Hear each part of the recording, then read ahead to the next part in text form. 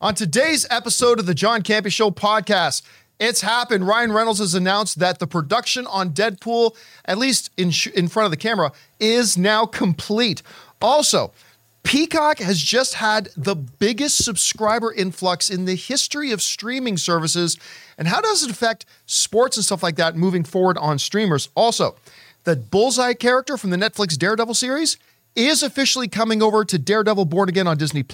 And get ready. Apparently, Netflix is getting ready to raise their prices some more as they are getting ready to cut their lowest ad-free tier and a whole bunch more of that and a bunch more on today's episode of the John Campea Show podcast, which starts right now.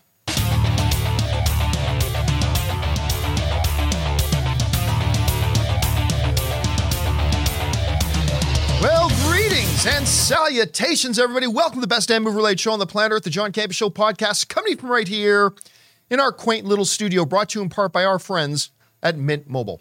I am, of course, your host, John Campea, and it is an awesome honor and privilege, as it is every day, to have you, our international friends, gather around as we talk about our favorite things in the world, movies and movie news, TV and streaming, and all sorts of good stuff. Not just giving you our opinions, but giving you some information and context so you guys can form your own well-informed opinions, whether they're the same or a little bit different than ours. Joining me in studio today, I got Ray Orr. Good morning. Jonathan Voico's here. Hello. Writer, director, producer, Robert Meyer Burnett. Hello there. And most importantly, you guys are here. Thank you so much for making this little show a part of your day, and here's how the show's going to go. We're going to start off by going through all those topics that I just listed off. Then in the last part of the show, well, that's where you guys come in, because we're going to take your live comments and questions. Now, we already asked our beloved YouTube channel members to fire in some topics, but if you guys are watching the show live, and you got to be watching live, you can use the super chat feature in the live chat. You'll be supporting our show, but also we'll address your comments or questions if they're appropriate to be addressed at the end of the show. One little reminder too, guys, the John Campea Show podcast is kind of primarily a podcast. If you guys are looking for an audio-only version of the show, maybe you're commuting, you're at the gym, whatever, or anything, make sure you go and subscribe to the podcast so it's there when you need it. Just go on your favorite podcasting app of choice, Spotify, Apple Podcasts, wherever, and just search for the John Campea Show podcast and go and subscribe to it today. All right, guys, that down, let's get things started here with this. Everybody knows my number one most anticipated movie of the year is going to be Deadpool 3. I'm not saying it's going to be the best movie of the year. I'm just saying that's the one I am looking forward to the most. Ever since they made the announcement that they were finally going to be doing it, it's in the MCU, and the coup of all coups. They got Hugh Jackman to come out of retirement as Wolverine to appear in the film as the Knucklehead himself. Cannot wait. Now, the production's been a bit of an adventure. They got things rolling. It got staggered, of course, because of the strikes. They finally got back to shooting. Well, today, Deadpool himself, the Merc with the Mouth, Ryan Reynolds, good Canadian kid, put out on social media that it's done. For some reason, he thought it was important to commemorate the event with a close-up shot of his package, which not a lot of Americans know is a Canadian custom. A picture of your own package is a symbolic gesture of completion. I'm making this up. Totally making it up, though. Basically saying in his post that production is now done. They're wrapped, and he says, we'll see you on July 20th. So, we are now in January, so like March, April, May, June, July. We're 5 months away. But I got one big question. Now, first of all, Rob, you know what I'm going to say. This is the tangibilization. It's done. It's real. Now, I'm sure they're still doing post-production work on it, but Yeah. all the shooting is now done. Hugh Jackman's workouts are finished. And, of course, the big question that I have now, because of something you brought up, we are about 3 months away from CinemaCon. Now, CinemaCon in April is still going to be May, June. It's still going to be 3 full months away Yeah. from Deadpool debuting in cinemas, which is a little far for a normal CinemaCon screening. But you mentioned that you believe that Disney is going to show Deadpool 3 at CinemaCon. Now, of course, this isn't a normal situation. Not like they just finished production now and now post-production starts. They've been doing post-production on this movie for a long time. All through the strike. And all through the months-long strikes and all that kind of stuff. So here's my question. Number one, just quick thoughts about the production of Deadpool 3 finally being done? And number two, do you still think they could have a version of this movie ready to show at CinemaCon in April? Well, first of all, I think it's great that they're done and that they've commemorated the because obviously, like you, I'm really excited. I don't even see this as an MCU movie. I see this as sort of the coda to the entire Fox X-Men franchise. You know, and like I was even asking you the question the other day. Is this movie going to start with the 20th Century Fox logo? Yeah, we were talking about that on camera. And we see the destroyed logo. We've seen it in behind-the-scenes photos, so maybe that's how the movie opens or something. I don't know. And maybe we'll get the MCU logo at the end or something. I have no idea. But I'm very excited to see this film. I think, we've seen what Sean Levy and Ryan Reynolds do when they team up together. They did the Adam Project. They did the Free Guy together. Their humor, wildly entertaining. Hugh Jackman, obviously, this is a long time coming. I think everything about this movie is fan thinking. I mean, they're giving the fan base exactly what we've always wanted, I think. And I can't think of another movie. Just the thought of this movie makes me smile. It just makes me smile. And I love that it got made. To be honest, John, it's shocking to think that this movie did get made because they haven't done anything with the X-Men. They haven't announced anything with the X-Men. And this is essentially a de facto X-Men mutant movie. And who knows what's going to happen in this movie? I'm sure whatever happens is bonkers. But as whether or not they're going to show it at CinemaCon, if they were just stopping production now, I would say no. But because of the strike, during the strike, they could continue on with editorial. 4 months of post-production. Yeah, whatever they had shot up to that in visual anticipation. Effects, editing, all sound, of it, music. all of it. So, and they studio movies, they want to finish movies in advance because they have to subtitle and dub movies for the international marketplace. So I would imagine much of the production, because this is just after the holidays.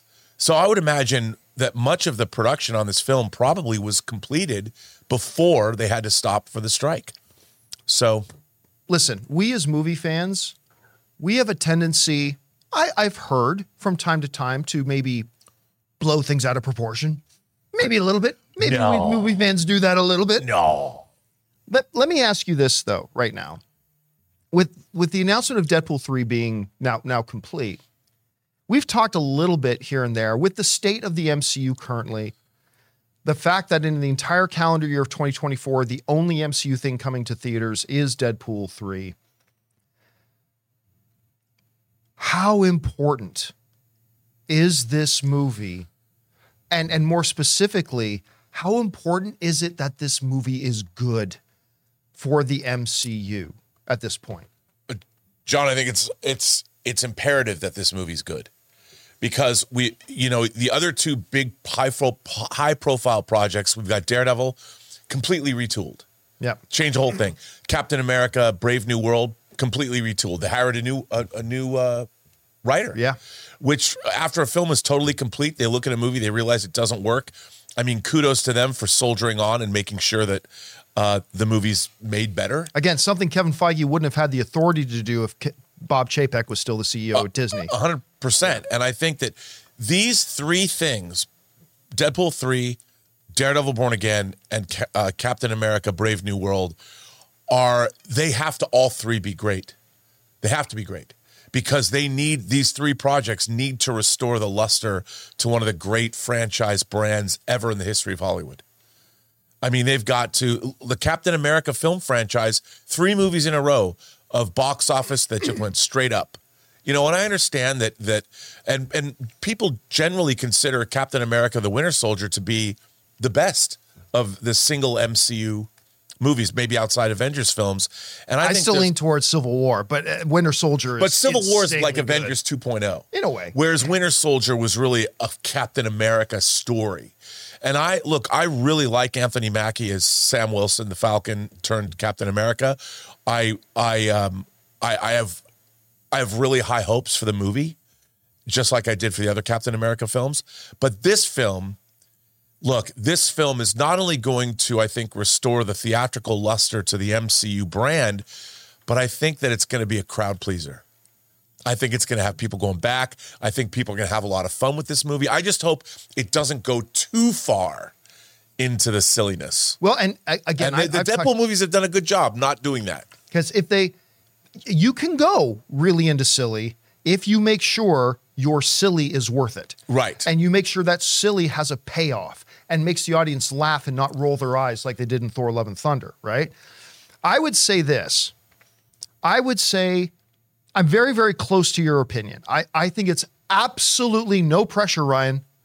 It is absolutely essential that Deadpool crushes it. Because if the audience goes, you couldn't even do Deadpool right? I think the MCU could be in a lot of trouble. Now, I don't think all three of those upcoming projects have to nail it. I think Deadpool 3, essential.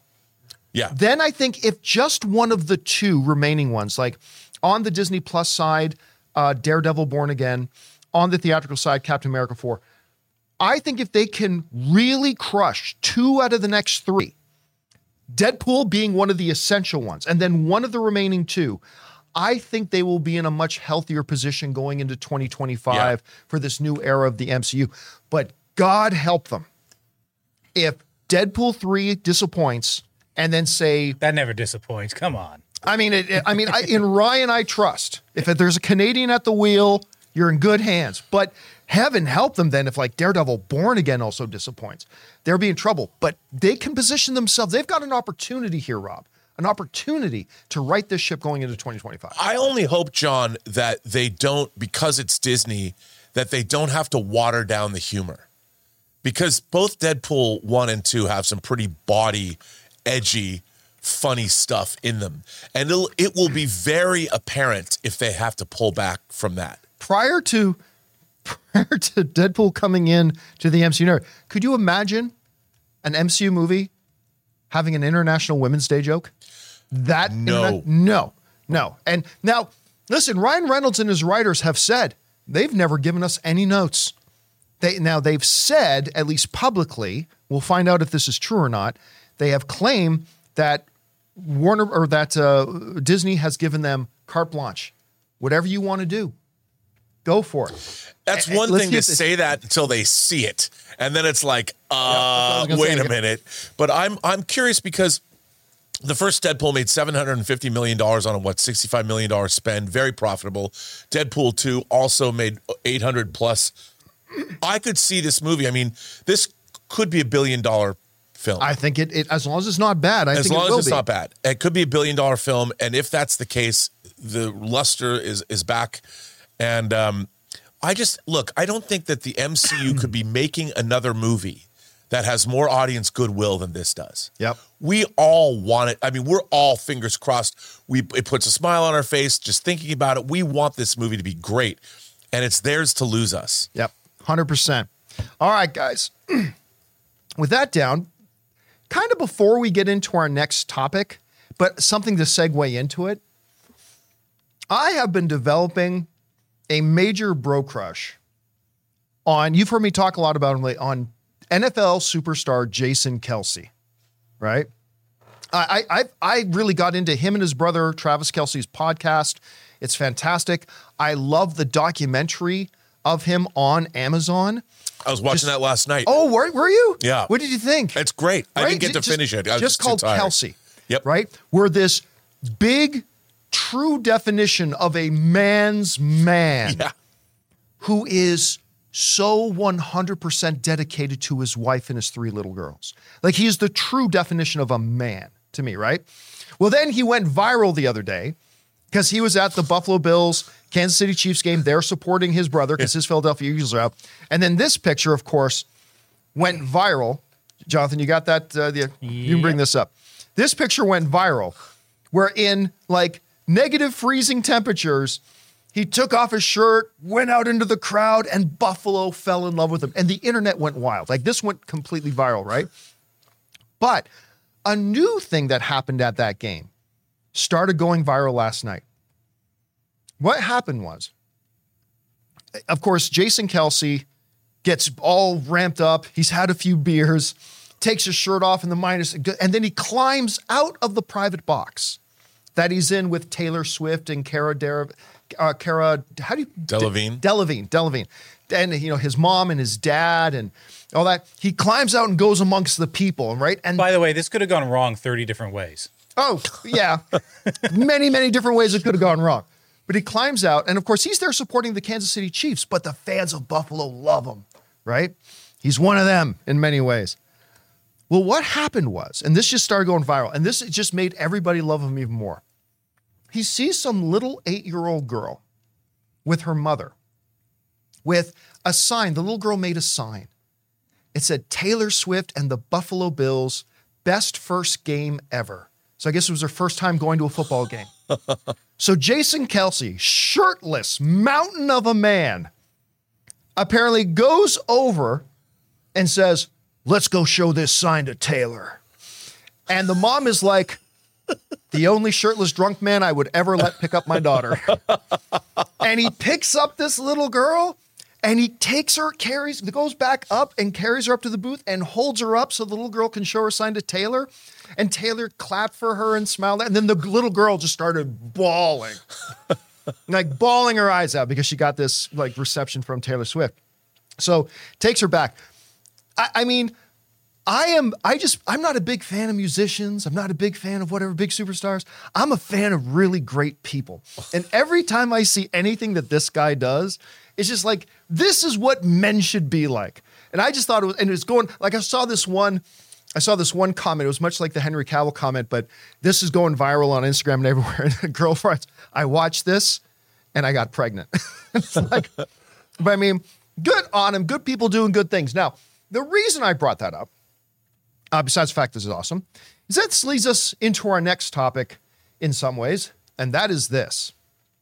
The other day, we did a story here on the John Campea Show about Netflix. Did you see this? Got the rights to WWE Monday Night Raw. Yes, they did. At $500 million per year for 10 years, starting next January. A $5 billion deal. And one of the things we said about on the show was that this is brilliant for Netflix because what's the streaming paradigm all about? Getting new subscribers. That's all that matters. And now you're going to have millions and millions of wrestling fans that are now, if they want to watch their Monday Night Raw, they got to have Netflix. This is going to get them new subscribers. That kind of led the discussion into about how all the major streamers, including Max and everything, have been dabbling in sports, trying to get more into live events as well. Well, how big can it get? And that is the topic of today's Mint Mobile hotline question of the day. Listen, guys, if you got a question for the show and you'd like to hear your voice on our show, go ahead and call our hotline anytime at 951-268-4259. And today's is about streaming and how big of an impact sports can have. Check it out. Hey, John and crew, this is Joey from Cleveland, Ohio. I had a question that was kind of related to Netflix's recent rights acquiring of the WWE Raw for the next 10 years. With the Super Bowl coming up fairly shortly, obviously not this year, but how far away do you think we are from having one of the streamers acquiring the rights for the Super Bowl? Even if it's just a one-time event, I would imagine that'd be a pretty penny to get the rights for that. But what are your thoughts on that possibility? Thanks. Have a good day. All right, Joey, thanks a lot for sending that in. Now, I'm not really aware of the current status of the length of contract for the Super Bowl. So I think right now all the major networks are hopscotching each other. Like I think CBS is covering it this year, and the next year might be Fox, and but that will end at some point. There'll be a limitation to that contract. What are the chances that a Netflix, a Max, a Disney Plus, a Peacock, at some point that if you want to watch the Super Bowl, you're going to have to be a member of one of these streaming services? I'll tell you what the odds are. 100%. And if they weren't 100% as of 3 weeks ago, they're definitely 100% today. Because, and this report just came out, you guys remember we talked about this, that, for the first time ever, there was an NFL playoff game, Kansas City Chiefs versus the Miami Dolphins, that you couldn't watch on anything except a streaming service, Peacock only. Well, how successful was it? This comes to us from IndieWire. With 2.8 million new Peacock signups over a 72-hour period, the Miami Dolphins versus Kansas City Chiefs game was the impetus for the biggest subscriber acquisition moment ever observed by streaming measurement company Antenna, which has been in business since 2019. The term moment is important here as it refers to a 3-day span.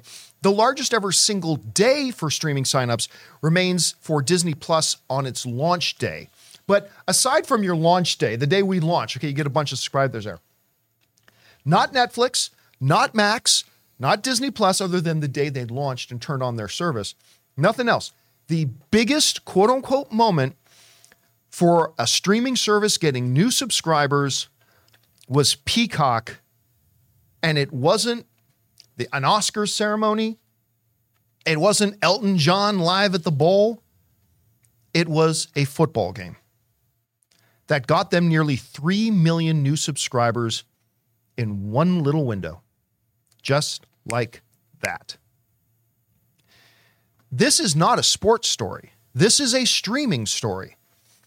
Because this is why these numbers like this, and this wasn't even a Super Bowl. This wasn't even a divisional final.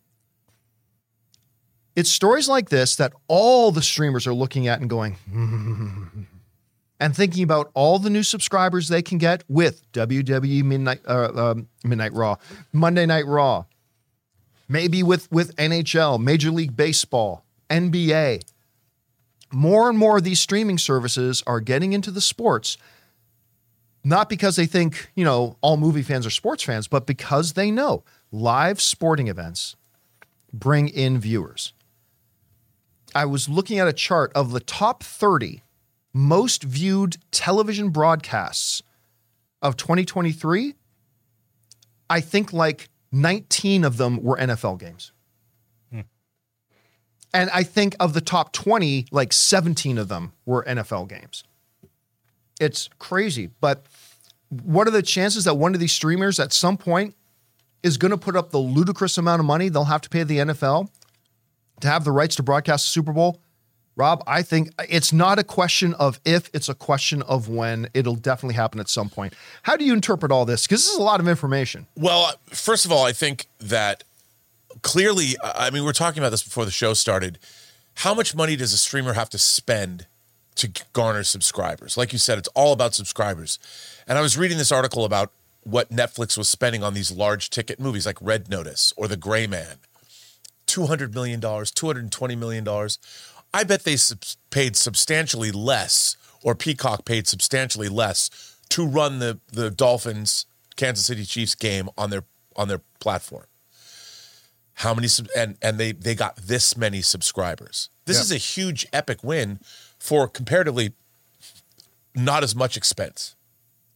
And I think the thinking behind the streaming wars has been such where they're also, John, licensed content is proving to be more lucrative than original content that the streamers are making. We've seen that with Suits. We've seen that with other Seinfeld, The Office. They're putting Sex and the City on Netflix, because what Warner Brothers Discovery is now licensing out their material rather than making exclusive to their own platforms. And everybody, it's the Wild West out there. And I think this shows that sports, like you said, sports is an evergreen. You're always going to make money from sports.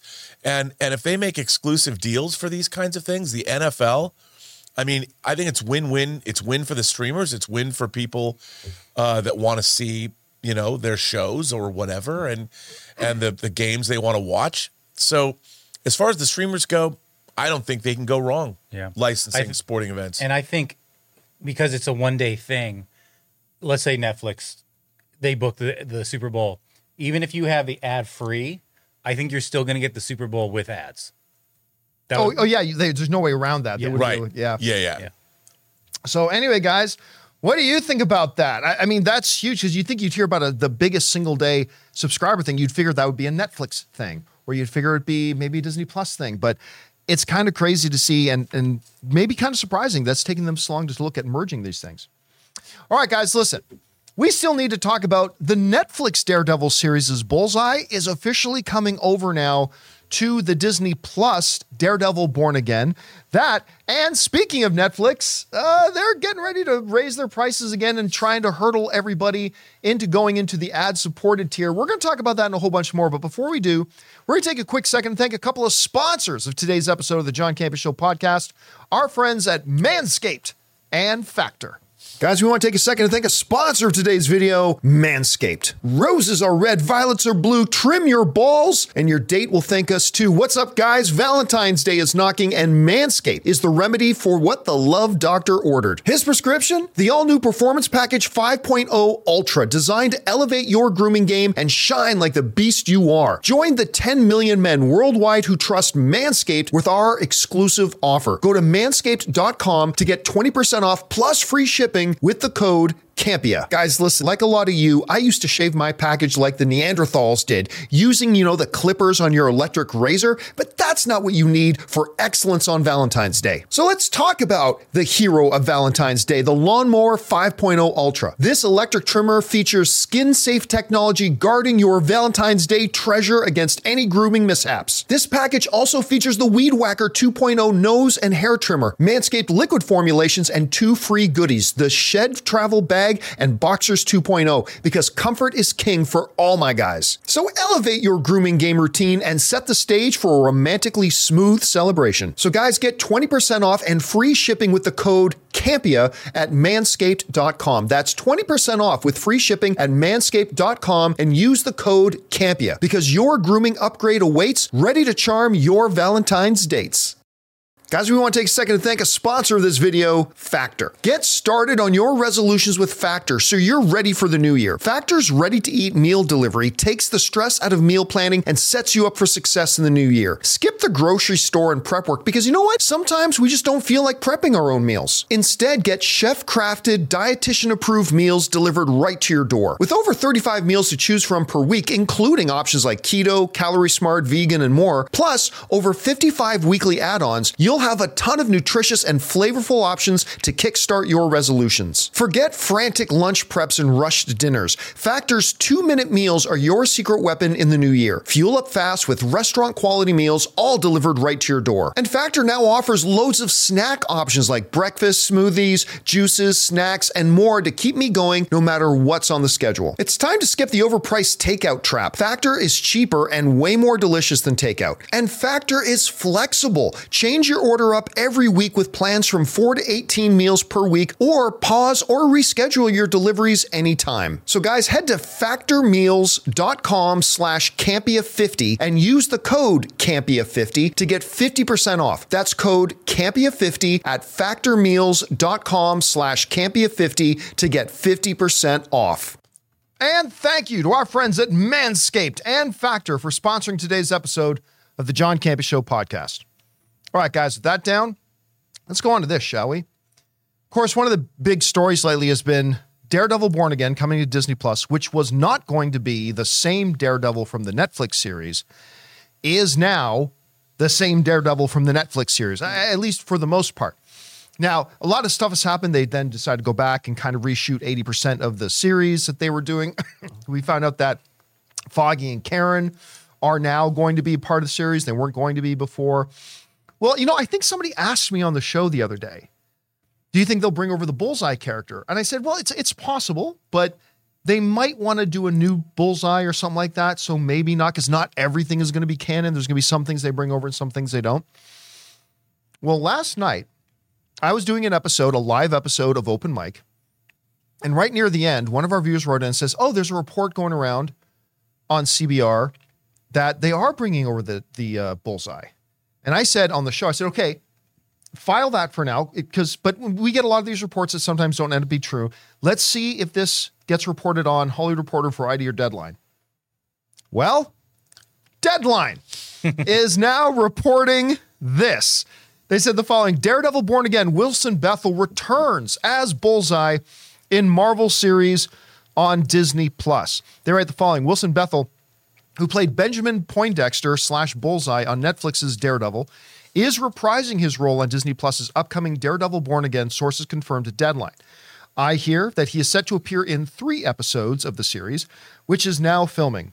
A rep for Marvel declined comment. So, yet another definitive thing that Disney is now saying, yeah, we're making this thing official. Now, we found out the other day, if you guys watch the show, you remember we were talked about this, that despite the fact that they initially promised that this Daredevil series was going to be 18 episodes, it sounds like it's going to come in, they said, the same length as the Netflix series, and each of the 3 seasons of Daredevil on Netflix had 13 episodes.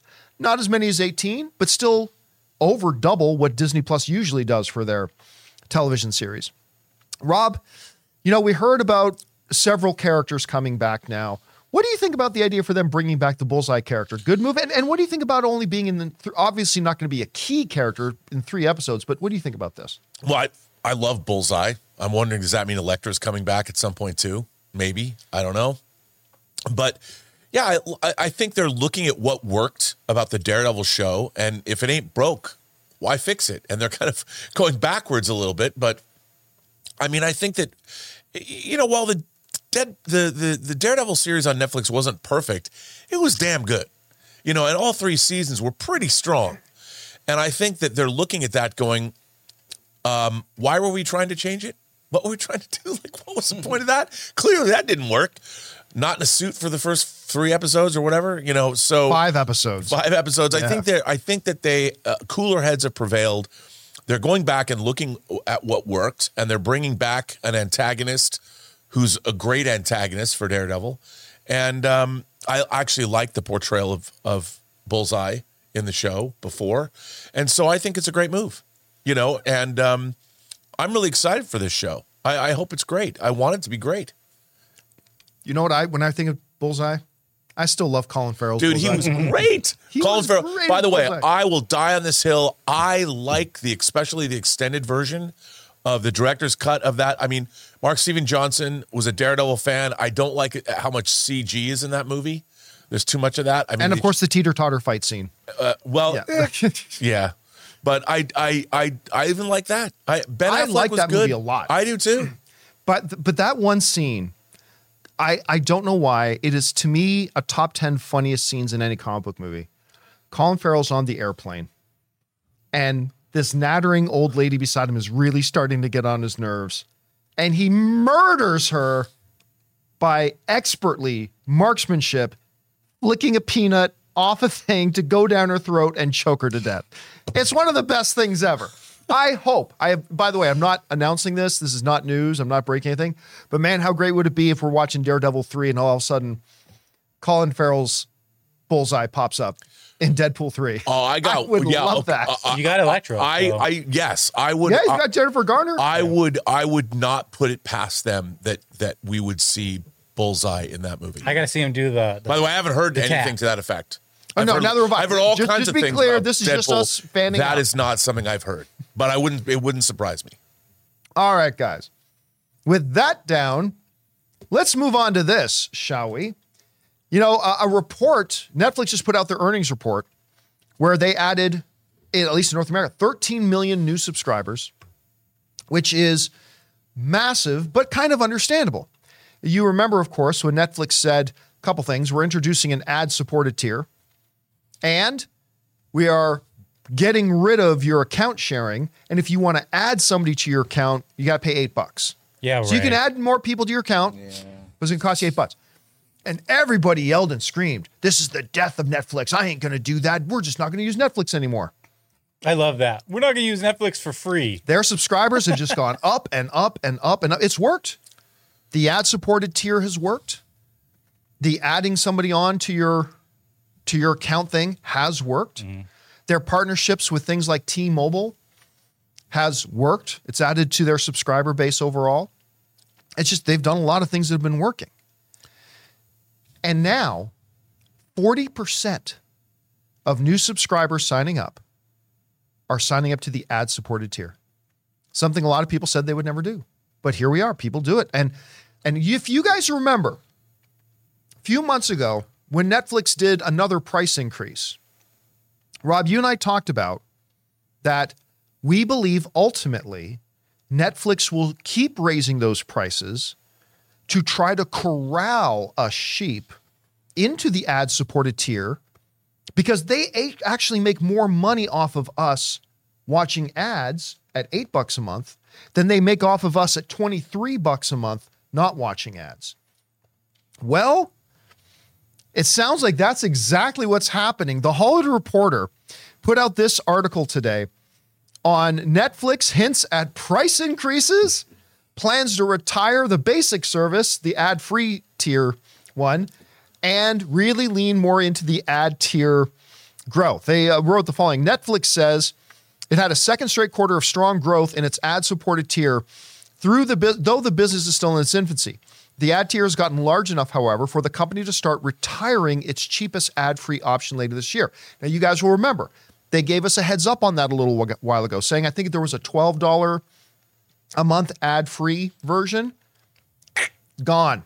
As I think next month, they're officially retirement, so they're saying they're sticking with that plan. That's going to be gone. If you want the basic ad-free tier, I think you're paying $15.99 or something like that. Anyway, in its earnings report for the fourth quarter of 2023, the streaming giant said subscribers to the ad tier count for 40% of new signups in countries where ads are offered up from 30% of new signups in the third quarter. Netflix also reported ad tier membership growth of about 70% versus Q3, similar to its last report. So in all of this, I think this is just pointing more and more to what we had said before.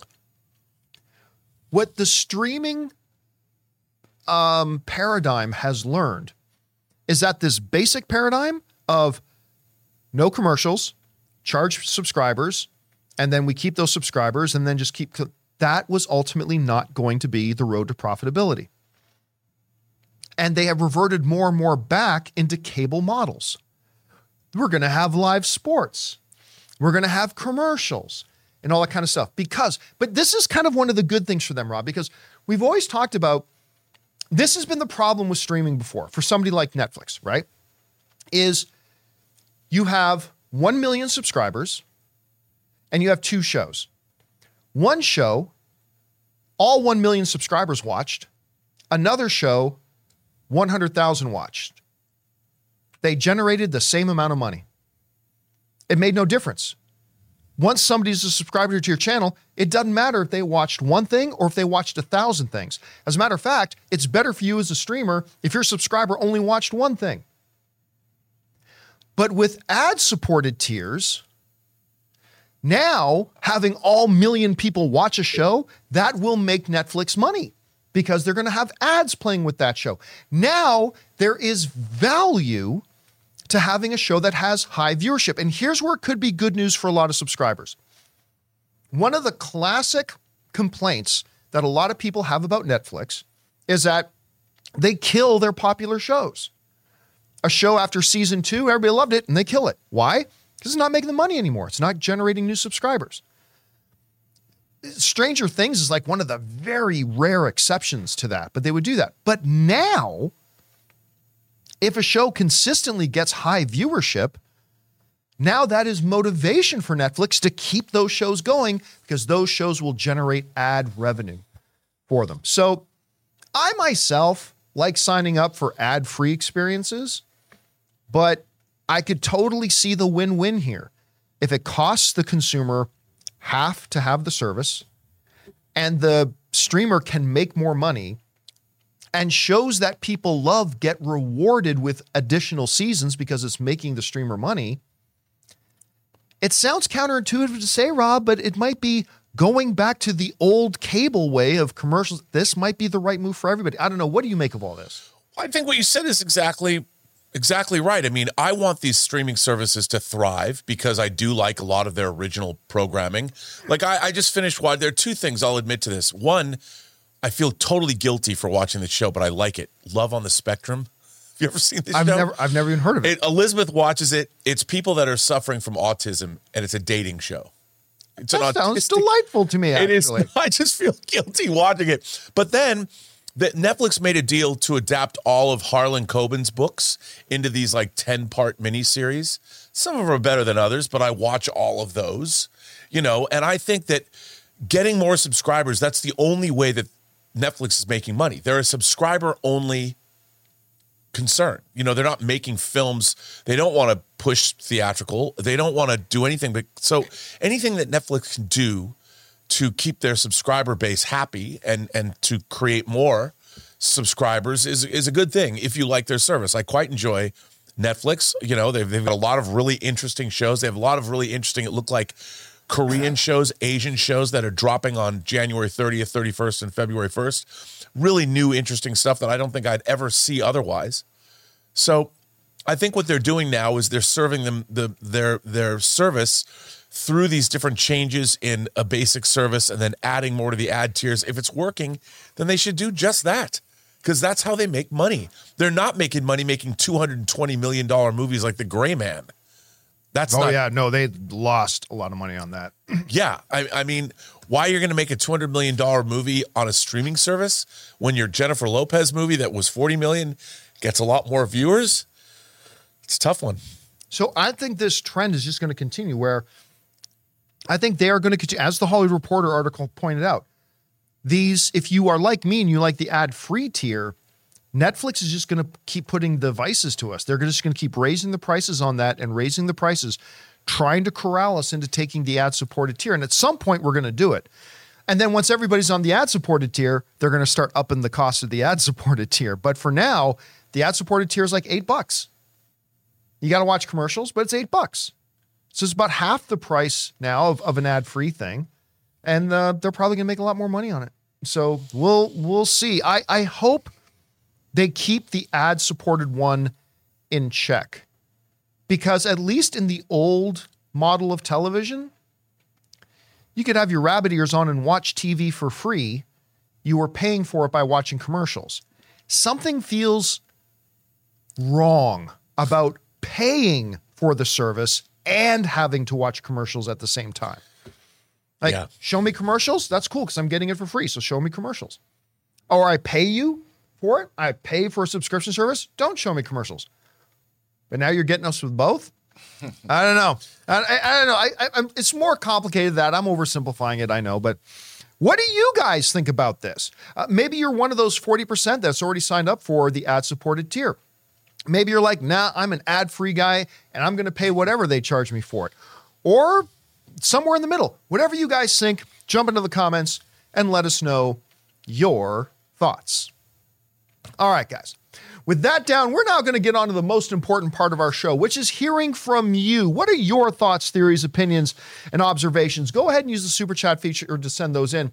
And we're going to get to those in just a second. But before we do, we're going to take a quick moment and thank another sponsor of today's episode of the John Campea Show podcast, my mobile service provider, and they absolutely should be yours, Mint Mobile. Guys, we want to take a second to thank a sponsor of this video, Mint Mobile. On average, it takes about 30 days for a person to break their New Year's resolution. So if saving money was on your 2024 list, your odds aren't looking that great. Luckily, I have a 100% guaranteed way to save you money this year. Just switch to Mint Mobile. For a limited time, wireless plans from Mint Mobile are $15 a month when you purchase a 3-month plan. That's unlimited talk, text, and data for $15 a month. I've told you guys many times that after switching to Mint Mobile, I am spending less than a third on my cell bill than I used to with a major carrier. Say goodbye to your overpriced wireless plans, jaw-dropping monthly bills, and unexpected overages. All Mint plans come with unlimited talk and text plus high-speed data delivered on the nation's largest 5G network. And don't worry about having to change phones or numbers. Use your own phone with any Mint Mobile plan and bring your phone number along with all your existing contacts. So guys, to get this new customer offer and your new 3-month unlimited wireless plan for just $15 a month, go to mintmobile.com/Campea. That's mintmobile.com/Campea. Cut your wireless bills to $15 a month at mintmobile.com/Campea. Additional taxes, fees, and restrictions apply. See Mint Mobile for details.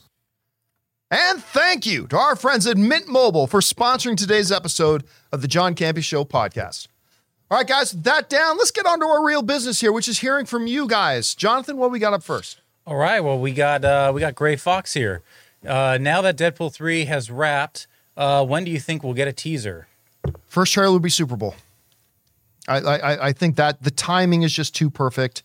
I think, Rob suggested before that because of the importance that we all believe that this movie has, they are going to go full to the mattresses for those of you who are Godfather fans. They're going to go full to the mattresses on this. And I think our first big thing will be Because at February, you're talking March, April, May, June, July. That's 5 months. That's 5 months out from the movie. That's getting into the acceptable time frame of when you drop your first thing. So I think it'll be Super Bowl, and then hopefully in April they show us the movie at CinemaCon. When do you think they're going to show us this trailer?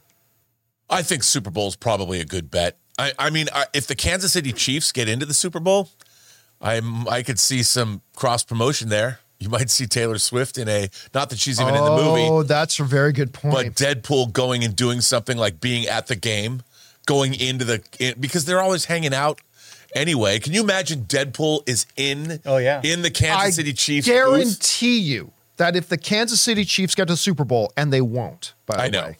But if they do, by some miracle, get past the Baltimore Ravens, which they won't, obviously Taylor Swift will be there.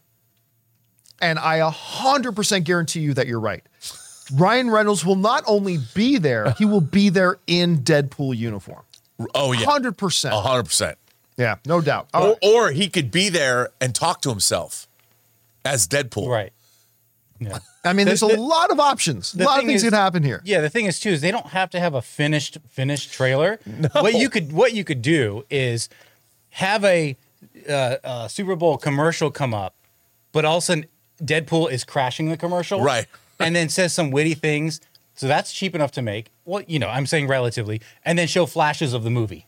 Boom, do you boom, remember? Boom, boom, boom. Now, Jonathan, you weren't there with us, but do you remember at CinemaCon back in April, Jack Black came out on stage and they're like, okay, we don't have a trailer for Kung Fu Panda 3, so let me tell you about it. And he acts it all out. I could totally see Ryan Reynolds doing that too. I mean, they could even cut to they could make it a commercial, but it could be even a live broadcast from the booth wherever they're at, and just do something live. I mean, there's so many things. And you'd have Hugh Jackman in there too. Of course. Oh my God. I mean, it'd be whatever it's good. Look, I think the marketing for this movie, we've seen it before. The marketing that Ryan Reynolds participated in for both Deadpool movies was out of control. It was the best marketing ever. I only imagine that this is going to go to 11, as Spinal Tap would say. Anne really wants to go to the Super Bowl this year because it's in Vegas. Anne really wants to go.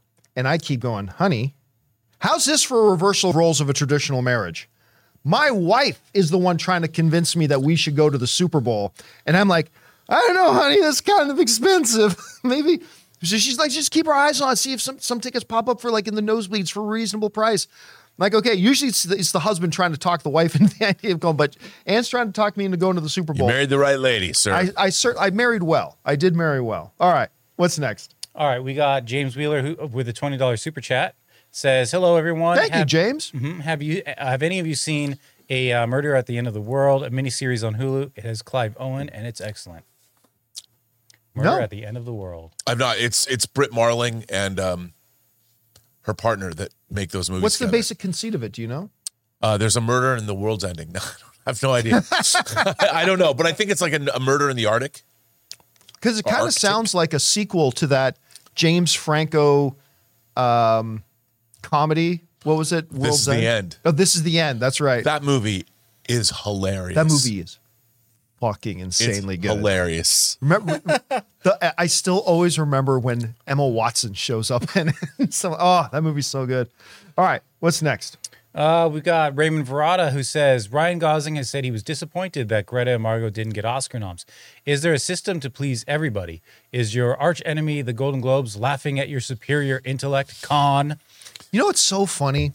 Ryan Gosling, another good Canadian kid, he puts out this perfect statement, right? He puts out the statement, says, I'm thrilled and honored to be nominated with these incredible people. I, however, am very disappointed for Greta and Margot. They made this movie happen and blah, blah, blah, right? It was a perfect statement. He said, I'm disappointed for them. I'm disappointed they didn't get it right. And then some of the outlets run these headlines. Ryan Gosling calls out Oscars for not, but it's like, that's not what he just said. I'm disappointed they didn't get nominated. Listen, I get it. It's a surprise to a lot of people. But with all the incredible work that Greta Gerwig did to bring Barbie to the screen and the incredible work that Margot Robbie did bringing her character to life, there are 5 nominees who did that too. And I mean, I know it's not the popular thing to say, and I really like the Barbie. Everybody knows I've talked about it many times on the show. I really love the Barbie movie. But when I look at the list of the directors nominated for Best Director, there ain't one I would bump off the list for Greta Gerwig. For this particular movie. Greta Gerwig is a multi-Oscar nominated thing. Her screenplay, absolutely she'd be nominated, and she is nominated for Best Screenplay at the Oscars this year. 100%, she's great. But there are 10 films nominated for Best Picture and only 5 spots for directors to be nominated, and she wasn't one of them. It's as simple as that. There's nothing more to it. Margot Robbie was wonderful in Barbie, but I don't even think it was Margot Robbie's best performance. No. I, Tonya, I still think is her, which she was nominated for Best Actress in that.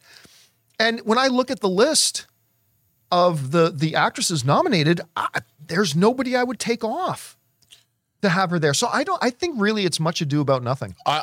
John, I agree with you because the Barbie movie is still in a way considered, it's kind of a gimmick, you know, whereas I, Tonya is based on a real event, real person. Whereas Barbie, it's much more stylized.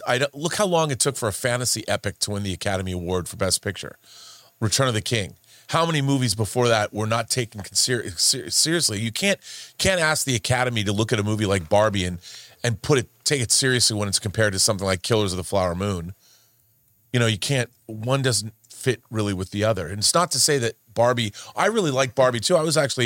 I've watched it a couple times. I bought the disc, and I think it's a terrific film. Is it an Oscar-winning movie, though? Yeah, look, I have no qualms that it's nominated for Best Picture. For me, I could see it in a top 10.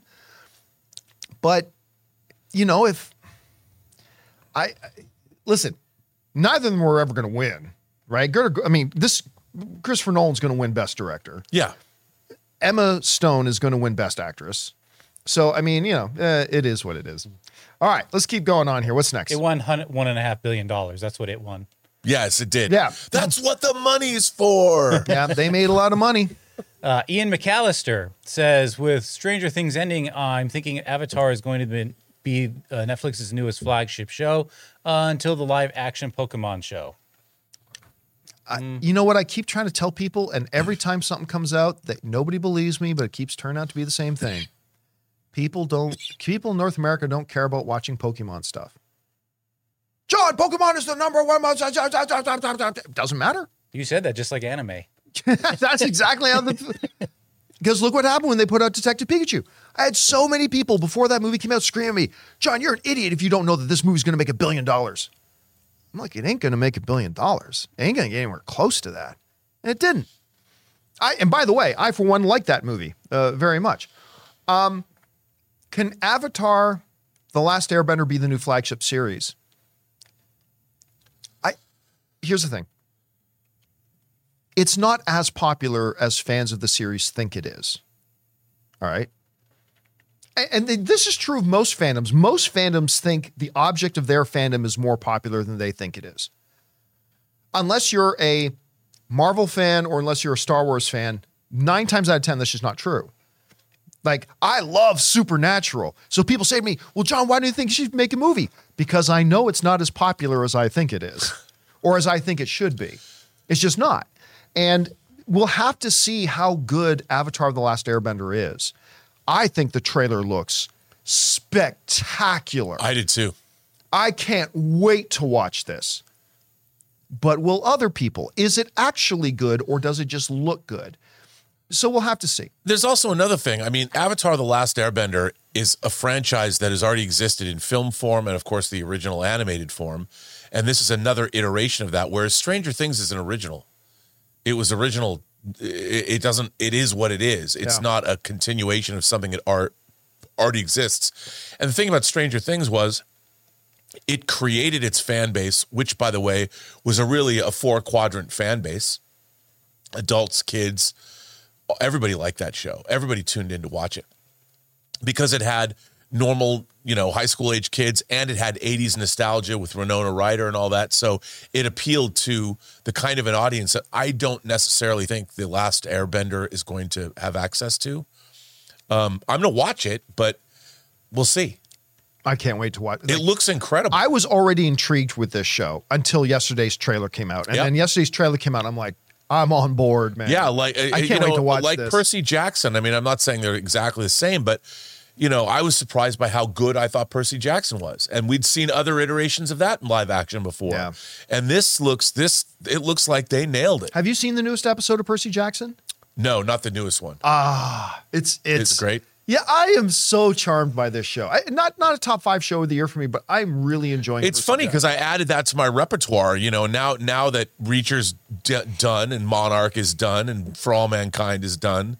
Now I keep forgetting I got to put that back on my. We got a bunch of of shows coming out in February too. I know. All right, what's next? Gone with the Cheddar writes, just a reminder that before Marvel and DC made the multiverse popular, Community did it first. The darkest timeline, 6 seasons in a movie. Well, not really, but it was a really nice moment at the Emmys when who's the main guy again from Community? What's his name again? He's got that animal Joel control. McHale. What's that? Joel McHale. Joel McHale and Ken Jeong were on stage presenting something, and it was a really nice moment because then they cut to why am I suddenly freezing on his name? The main guy, the most popular guy to come out of Community. Nick Offerman. No, Glover? Thank you. Donald Glover. Yeah. In the audience, and it was like just a really nice moment. It was good to see. All right, what's next? All right, we got Bills HQ says, game results aside, please don't talk about the game. Bills versus Chiefs pulled in 56 million viewers on average. NFL dominates TV viewership in America. It's not even close. It's not even close. Whatever you think is popular on TV is dwarfed by the NFL on TV. Yeah. It is kind of crazy, and it is too bad. The Buffalo Bills should be going to the next round. They outplayed the Chiefs, but wow, field goal wide to the right. It is a phrase that will haunt Buffalo Bills fans for multiple generations now. The generation before and now this generation. All right, what's next? We got Dante Zarecchia who writes, hey crew, it's been a minute and I just wanted to say thank you. Have any of you started watching True Detective Night Country? It's fantastic so far. We were just talking about this the other day. I have not, but I've heard great things. I'm going to start watching. You've started watching it, right? Really enjoying it. It's really intriguing. The last episode sets up a lot of it's crazy. I really liked it a lot. And of course, I've always loved Jodie Foster, and she's great in it too. She is she's a world-class actress. Oh, yeah. She's so good. All right, what's next? Shamrock Vibe says, watch the Six Nations documentary on Netflix, and I forgot one of the English players is from the Philippines. Ray, I support Ireland. It's easy to forget. I have no idea what we're talking about. That's great. Six We're Nations infiltrating. documentary. I've never heard of it. I don't know what that is either. check it out. You But know I would what assume it's about soccer. Yeah, maybe. Yeah, Or rugby. sounds like Six it'd be- Nations rugby, yeah. I started watching that American Nightmare documentary, Dude. and I just couldn't.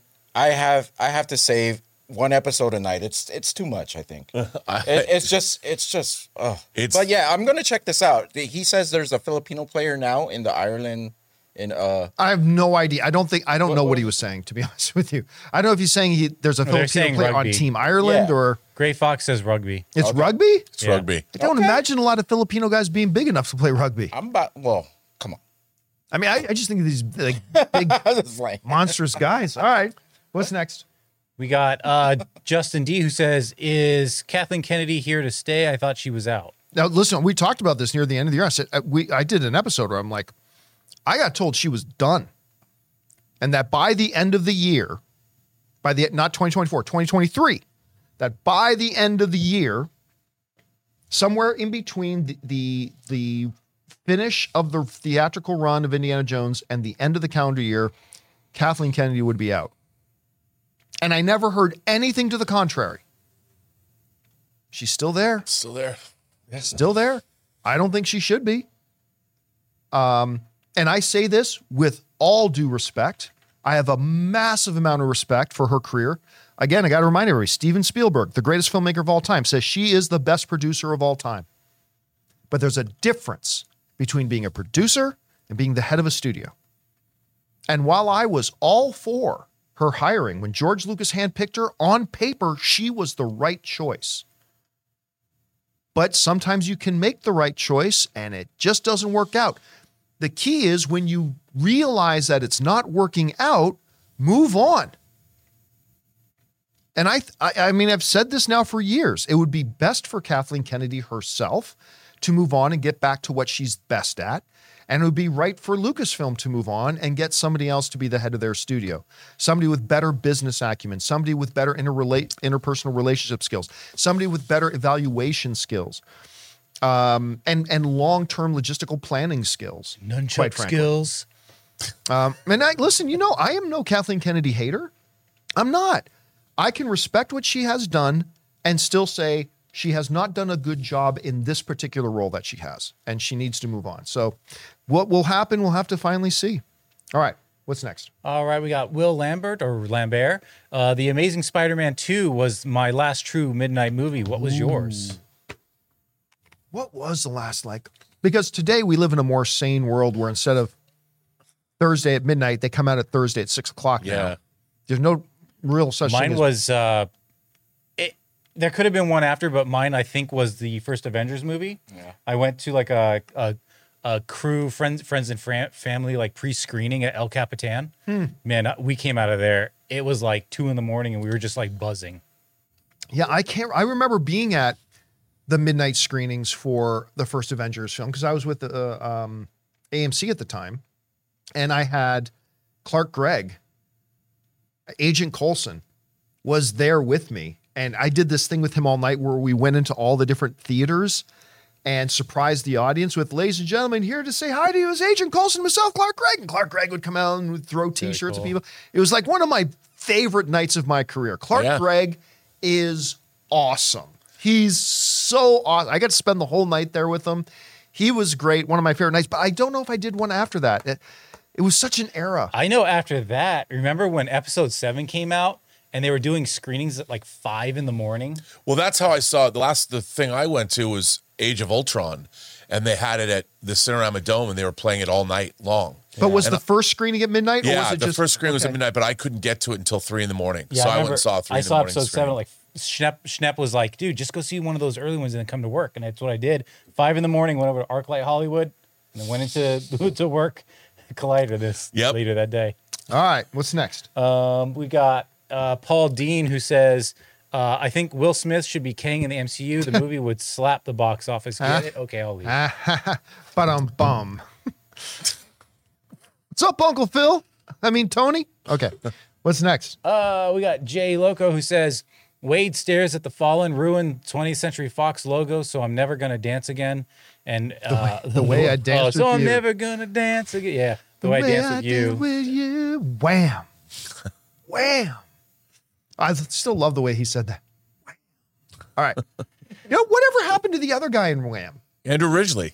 Whatever happened to him? He put out a solo album with a great song called Shake. Was it called The Other Guy? No. It was called The Other Guy. Genre for some? I'm sure that's great. No, I think he released it under his own name. He was interviewed in that Wham documentary. That was a good documentary from last year. Yeah. All right. So he got interviewed. All right. Sam Fisher says, have you ever been to the Shakespeare Festival in Oregon? I was in a production of Throne of Blood there before I saw the movie. Love it. I've never been in Oregon. Oregon's awesome. Let alone been to the... Do I need to remind you I am Canadian? Not even the trail? It's true, dude, but I'll tell you. I've never even been on the Oregon Trail. Oh my I did God. play the Oregon Trail. Everyone's been on the Oregon Trail. Look, I'm just going to say, if you do go to Oregon and you find yourself in Cannon Beach, which I recommend going to because it's beautiful, you have to go to Bruce's Candy Kitchen and buy me cinnamon saltwater taffy. I don't want any other flavor, just cinnamon. It's the greatest saltwater taffy on planet Earth. Is it Cannon Beach where they shot the Goonies? Like, isn't that the the Goonies? Yes, Astoria, Oregon. Yeah. That's funny. Yeah. All right, what's next? Kindergarten Cop. Oh yeah.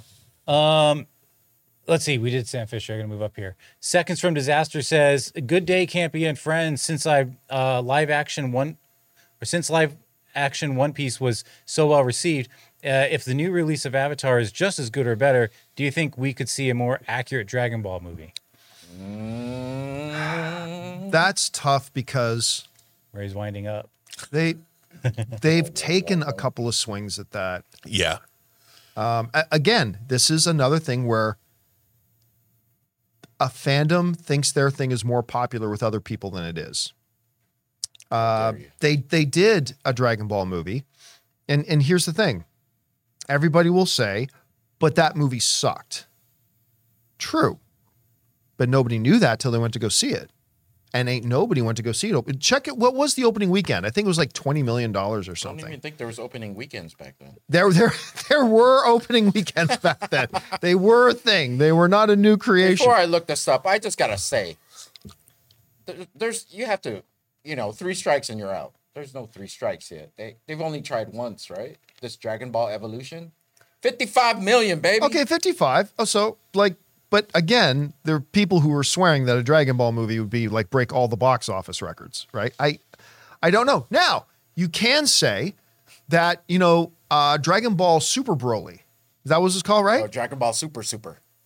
Super. Was it Super? Whatever it is. I don't know. Super Fantastic, #1 seafood in all of Los Angeles. Whatever it was called. But that movie was good, man. That's a brother's son movie reference in case you guys haven't watched Brother's Son. By the way, if you haven't watched Brother's Son on Netflix, it's really good. Oh, no, watch Brother's Son. It's so good. It's superhero. Dragon Ball Super. I thought it was called Super Broly or something. Oh yeah, that's the one before it, I believe. Oh, okay. But it got a theatrical release. And not much of a marketing campaign. Ooh. And I think it did respectably. It made more than the live action. 86 million.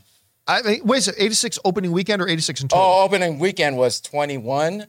Wait, what was the Dragon Ball? Sorry. I looked up the final for the Dragon Ball Evolution. Oh, that wasn't opening weekend. That opening was total? weekend was 4 million for Dragon Ball. Okay, see, no, you made 55 million in total. Made 4 million opening weekend. Yeah. Sorry. All right. 4 million. I thought you said you made 55 million opening weekend. That's more than I remember. Total for Dragon Ball Evolution. And then for the last Dragon Ball thing in the theater, Superhero, that made 21 million opening, 86 million total. Yeah, so I mean, I don't know. I just good. think Avatar: The Last Airbender is more North American audience friendly, I think, than Dragon Ball would be. But I'm gonna lie, if they made a live action Dragon Ball, I go check it out. Maybe a series. That'd be really expensive. Oh, Netflix seems to be not caring about anything. Netflix seems to be caring a lot more these days about how much they spend on a series and stuff like that. All right. What's next? M. Jada says, Daredevil, same again. Same again. I like that. Daredevil, same again. I still want to know how they're going to explain, now that they're saying this is the Netflix series Daredevil, when it wasn't going to be before. How are they going to explain Hawaiian shirt wearing tracksuit mafia founding Kingpin? Are they just going to pretend that didn't happen and get right back to Kingpin that we had from the Netflix series? Bro. He was just going through a phase. Bro. Because remember, Hawkeye gave that dialogue where he was talking about the rise of this figure of the Kingpin. And it was not the same as the rise of the Kingpin that we knew from the Netflix series. So it's like, I wonder how they're going to rectify that. None of us have ever been snapped. Who knows what goes through your brain? We're talking about what actually happened. Oh, okay. Bro. You know what? As much as I didn't like the Hawkeye series, I still like the Tracksuit Mafia. I don't know why. I just do. All right, what's next? Ramon says, now that Daredevil's canon, does the restrictions of IATSE and the SAG-AFTRA apply automatically to the show? Can it still be considered a new show? It can still be considered 100% a new show. That's why they're calling it Born Again. Daredevil Born Again. Yeah. And it's going to be different enough. So yeah, they're still going to get away with that. 100% they are. All right, what's next? Good question though. All right, what's next? All right. Roberto Hardy says, hey everyone, with Star Wars now becoming a failing franchise, and clearly they don't know what movies they want to make first, do you think it might be time for Mr. Iger to pull the plug on Kathleen Kennedy? $20 super chat. Let's examine that for a second, shall we? First of all, I've already answered the question that I think I've been saying for years. With all due respect, Kathleen Kennedy needs to go. I've been saying that for years. That said, let's not change facts. Star Wars is a failing franchise. I just watched the Emmy Awards. You know what got nominated for the top award, Best Dramatic Series of the Year? Star Wars show. Best Drama Series of the Year. The last Star Wars movie to go into theaters, yeah, made over $1 billion.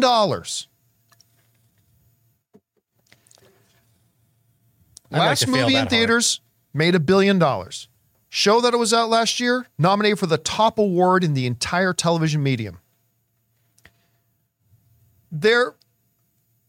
I think what we as fans need to be able to do is to have good, intelligent conversations about why, like, I believe Kathleen Kennedy needs to go. Yes, but let's talk about it within the realm of reality.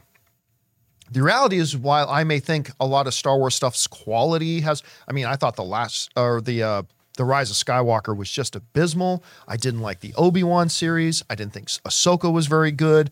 Season 3 of Mandalorian was kind of shaky. Okay, yeah, we can talk about all those things, but let's not change reality when having these conversations. The reality is that in the midst of all those negative things that I just mentioned, they've also kicked some ass on television with Mandalorian Season 1, Mandalorian Season 2, obviously Andor just nominated for Best Series at the Emmys. It's been years since they put out something theatrically, but the last time they did, it made $1 billion.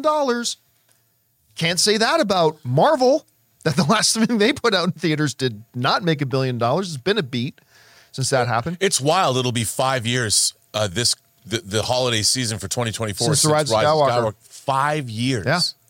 Yeah. And now, granted, a few things happened in there too. Sure. A little global pandemic. Yeah. A little writer's strike. Yes, but it's still 5 years, right?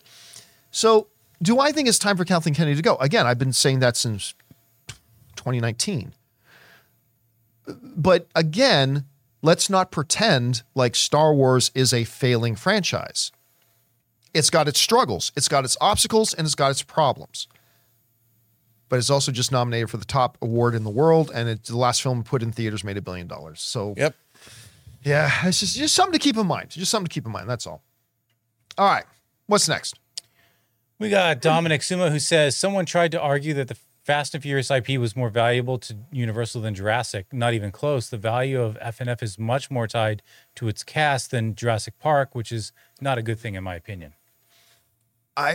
Listen, it's a good subjective argument to have if you prefer Fast and the Furious to, say, Jurassic. Absolutely. But numbers are not interpretable, right? The last Jurassic Park movie made over $1 billion and cost a hell of a lot less than the last Fast and Furious movie. So no, I don't agree. Now, granted, I'm not sitting here with a spreadsheet in front of me with a total financial breakdown. Okay. So I might have to examine this and go back once I've learned a few things and change my mind. But on the surface, I don't know how you say that the Fast and the Furious is more valuable to them, especially with Fast and the Furious being on an absolute financial decline. Every movie, the last number of movies, their box office has gone down and down and down and down.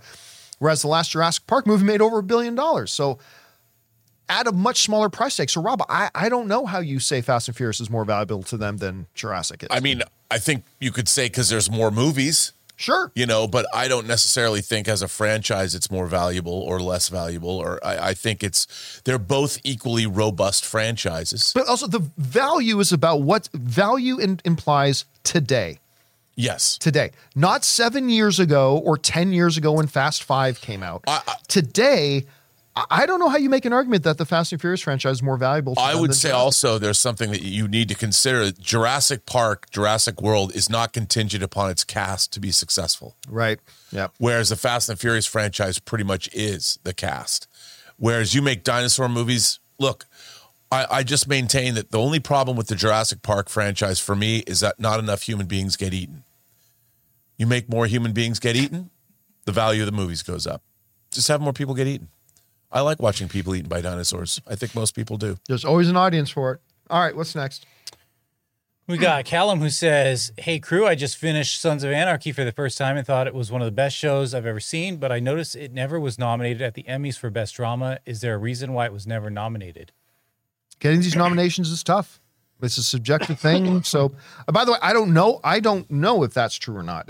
I'm going to just assume that you're right about that. I don't know, but yeah, it's one of my absolute favorite shows of all time. Top three, probably top two favorite shows of all time for me. Ronald Moore's Battlestar Galactica is my all-time favorite show.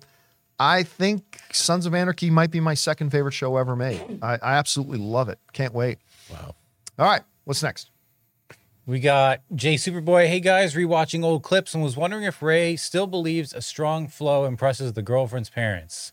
LOL, keep it filthy. I don't even know if Ray remembers what we're talking about. Yeah, we were talking about Flow. hearing Yep. pee. Bathroom sounds. And I say the stronger, the better. The stronger the flow, Don't the be manlier ashamed. the man. Don't be ashamed of human things that you have to do as a human. You know, if it sounds, it sounds. If it's, I'm going to tell you something. I'm going to admit something right here. If there's no flow, you got to go. No. I'm going to admit something that's really embarrassing to me. Okay, go. You ever and this is like do you remember watching why am I freezing on the name of the movie with not Idiot, Dumb and Dumber. Thank you. I was going to say that. Dumb and Dumber. They're riding on the motorcycle, the scooter, through the freezing thing, and the one guy's his hands are frozen off, and Jim Carrey takes off a second pair of gloves. He's like, "You've had a second pair of gloves this whole time?" It's like, "Oh yeah, it's cold out here." Like, right? Yeah. I had one of the, I still remember when we had that discussion. Okay. This is me being vulnerable to you guys. Oh, I'm exposing my embarrassment here. Oh, here we go. So, one of the things I mentioned, what brought up this whole conversation, it was a story about how when I was younger and I'd be dating a girl, if I'd be at the girl's house and her family's there and I need to go to the bathroom, I wouldn't want them to hear me pissing, right?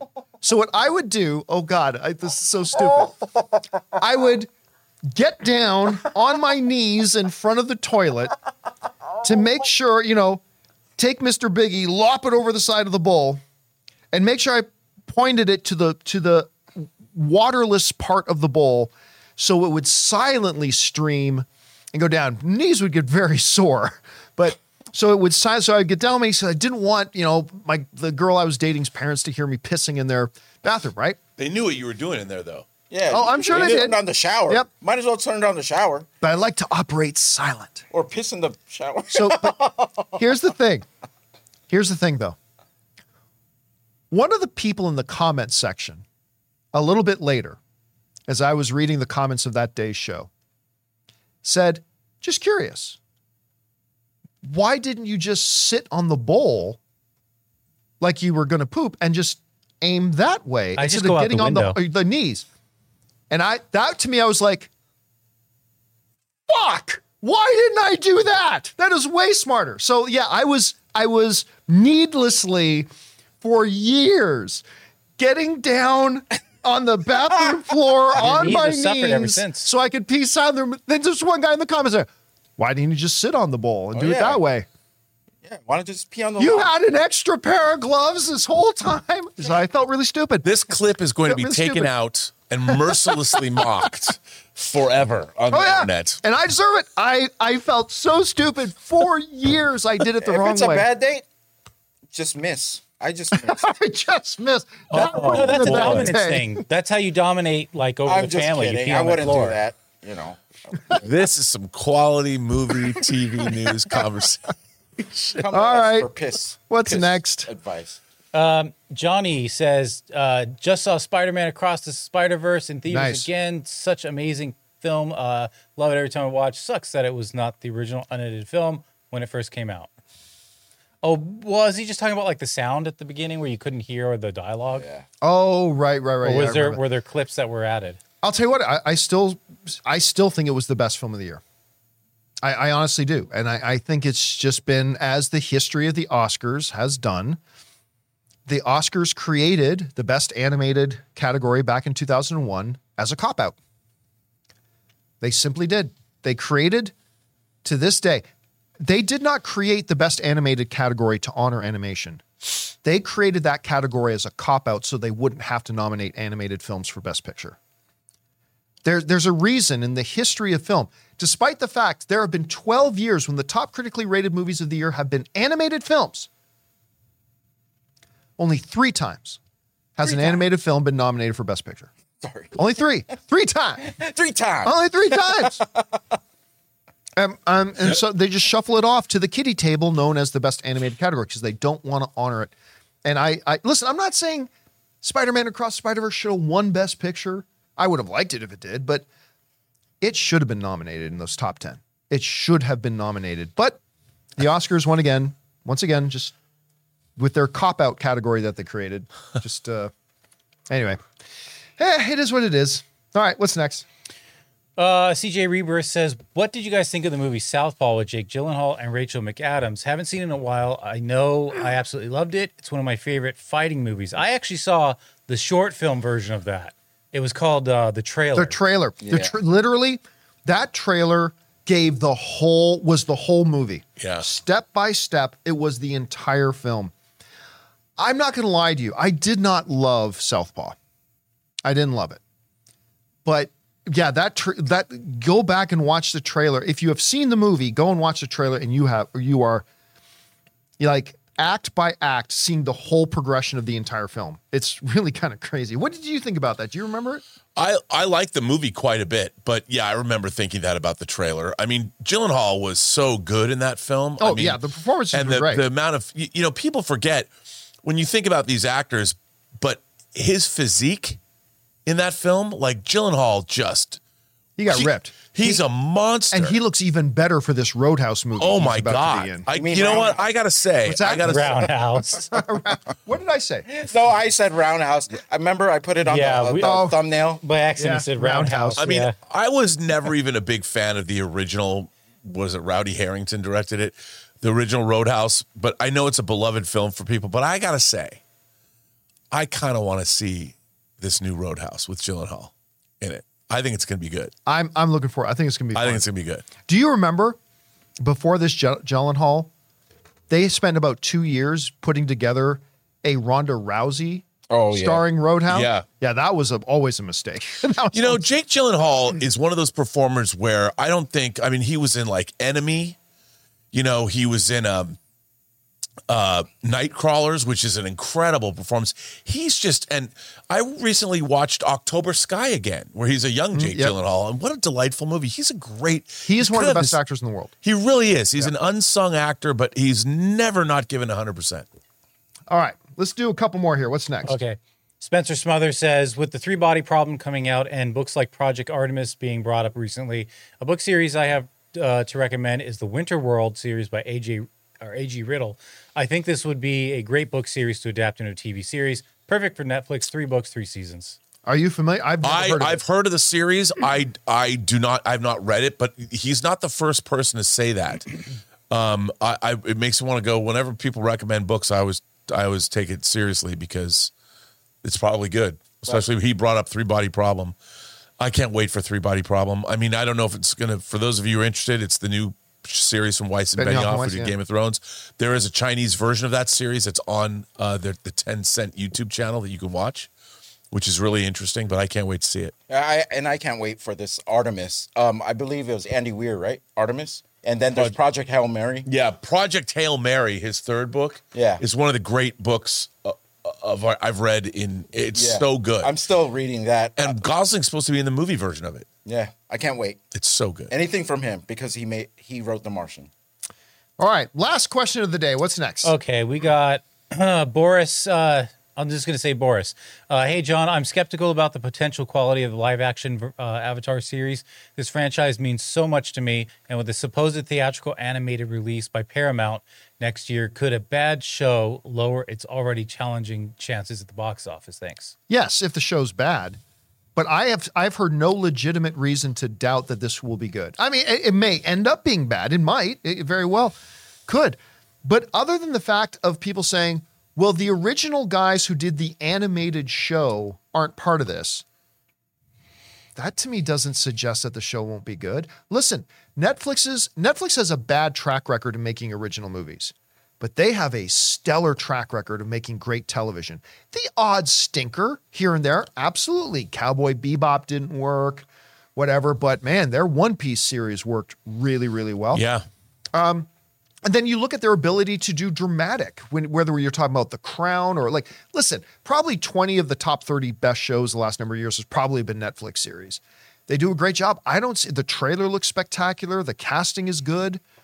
I haven't heard a good reason to be skeptical of it yet. So, and again, That doesn't mean the show will be good. It might be terrible. We'll find out. But yes, if the live action show is terrible, that will unfairly probably affect the box office of any animated feature that comes later. Or help it. And if he's a fan of this actual property, what a time to be alive for you. You know what I mean? Like, you're going to witness. Especially after that trailer, man. Yeah, after that, I don't see how you're not excited for this. That trailer looks spectacular. So hopefully it works out for you. And you know what? It looks a little bit more mature than the animated show did. Yes. Which I think you have to be. You can't just take the animated show and just do a direct translation. I think too many people will find it a little immature, whatever, if you translate the animation into live action. But I think it looks a little darker than it did, but still captures the spirit of it. Agreed. I got a lot of hope for this, man. And when he does that jumping kick, and does he deflect arrows, or are arrows being shot at him? That shot was so cool. I think he uses air to push them away. That's right. I keep forgetting. He is an airbender after all. He's a master. He can bend everything. Earth, fire, air. He can do it. Water. He's the Avatar. Urine. He bends it like Urine. Beckham. Urine into the side of the bowl. Into a silent stream into the bowl. Yeah. Uratar. That's why I wanted Uratar. Uratar. Oh my God. And John is the Uratar, the piss bender. Little arrow popped up on my head. Uratar the piss bender. Oh boy. And that'll do it for today's installment of the John Campea Show podcast. Thank you so much for being here and making this show part of your day. Big special thank you to all you guys who sent in the questions. Number one, because you gave us fun things to talk about. But number two, you supported this channel as you did it. And all of us involved with the show, thank you guys so much for your support. Just to let you guys know a little bit of a programming note. There will be an open mic again a little bit later this afternoon. So probably in probably a couple hours from now. So come on back and join us for that. So I want to thank the people in the room with me. Ray Ora, Jonathan Voico. See you later. Robert Meyer Burnett. It's time to go. My name's John Campea, and until the next time, my friends, bye-bye.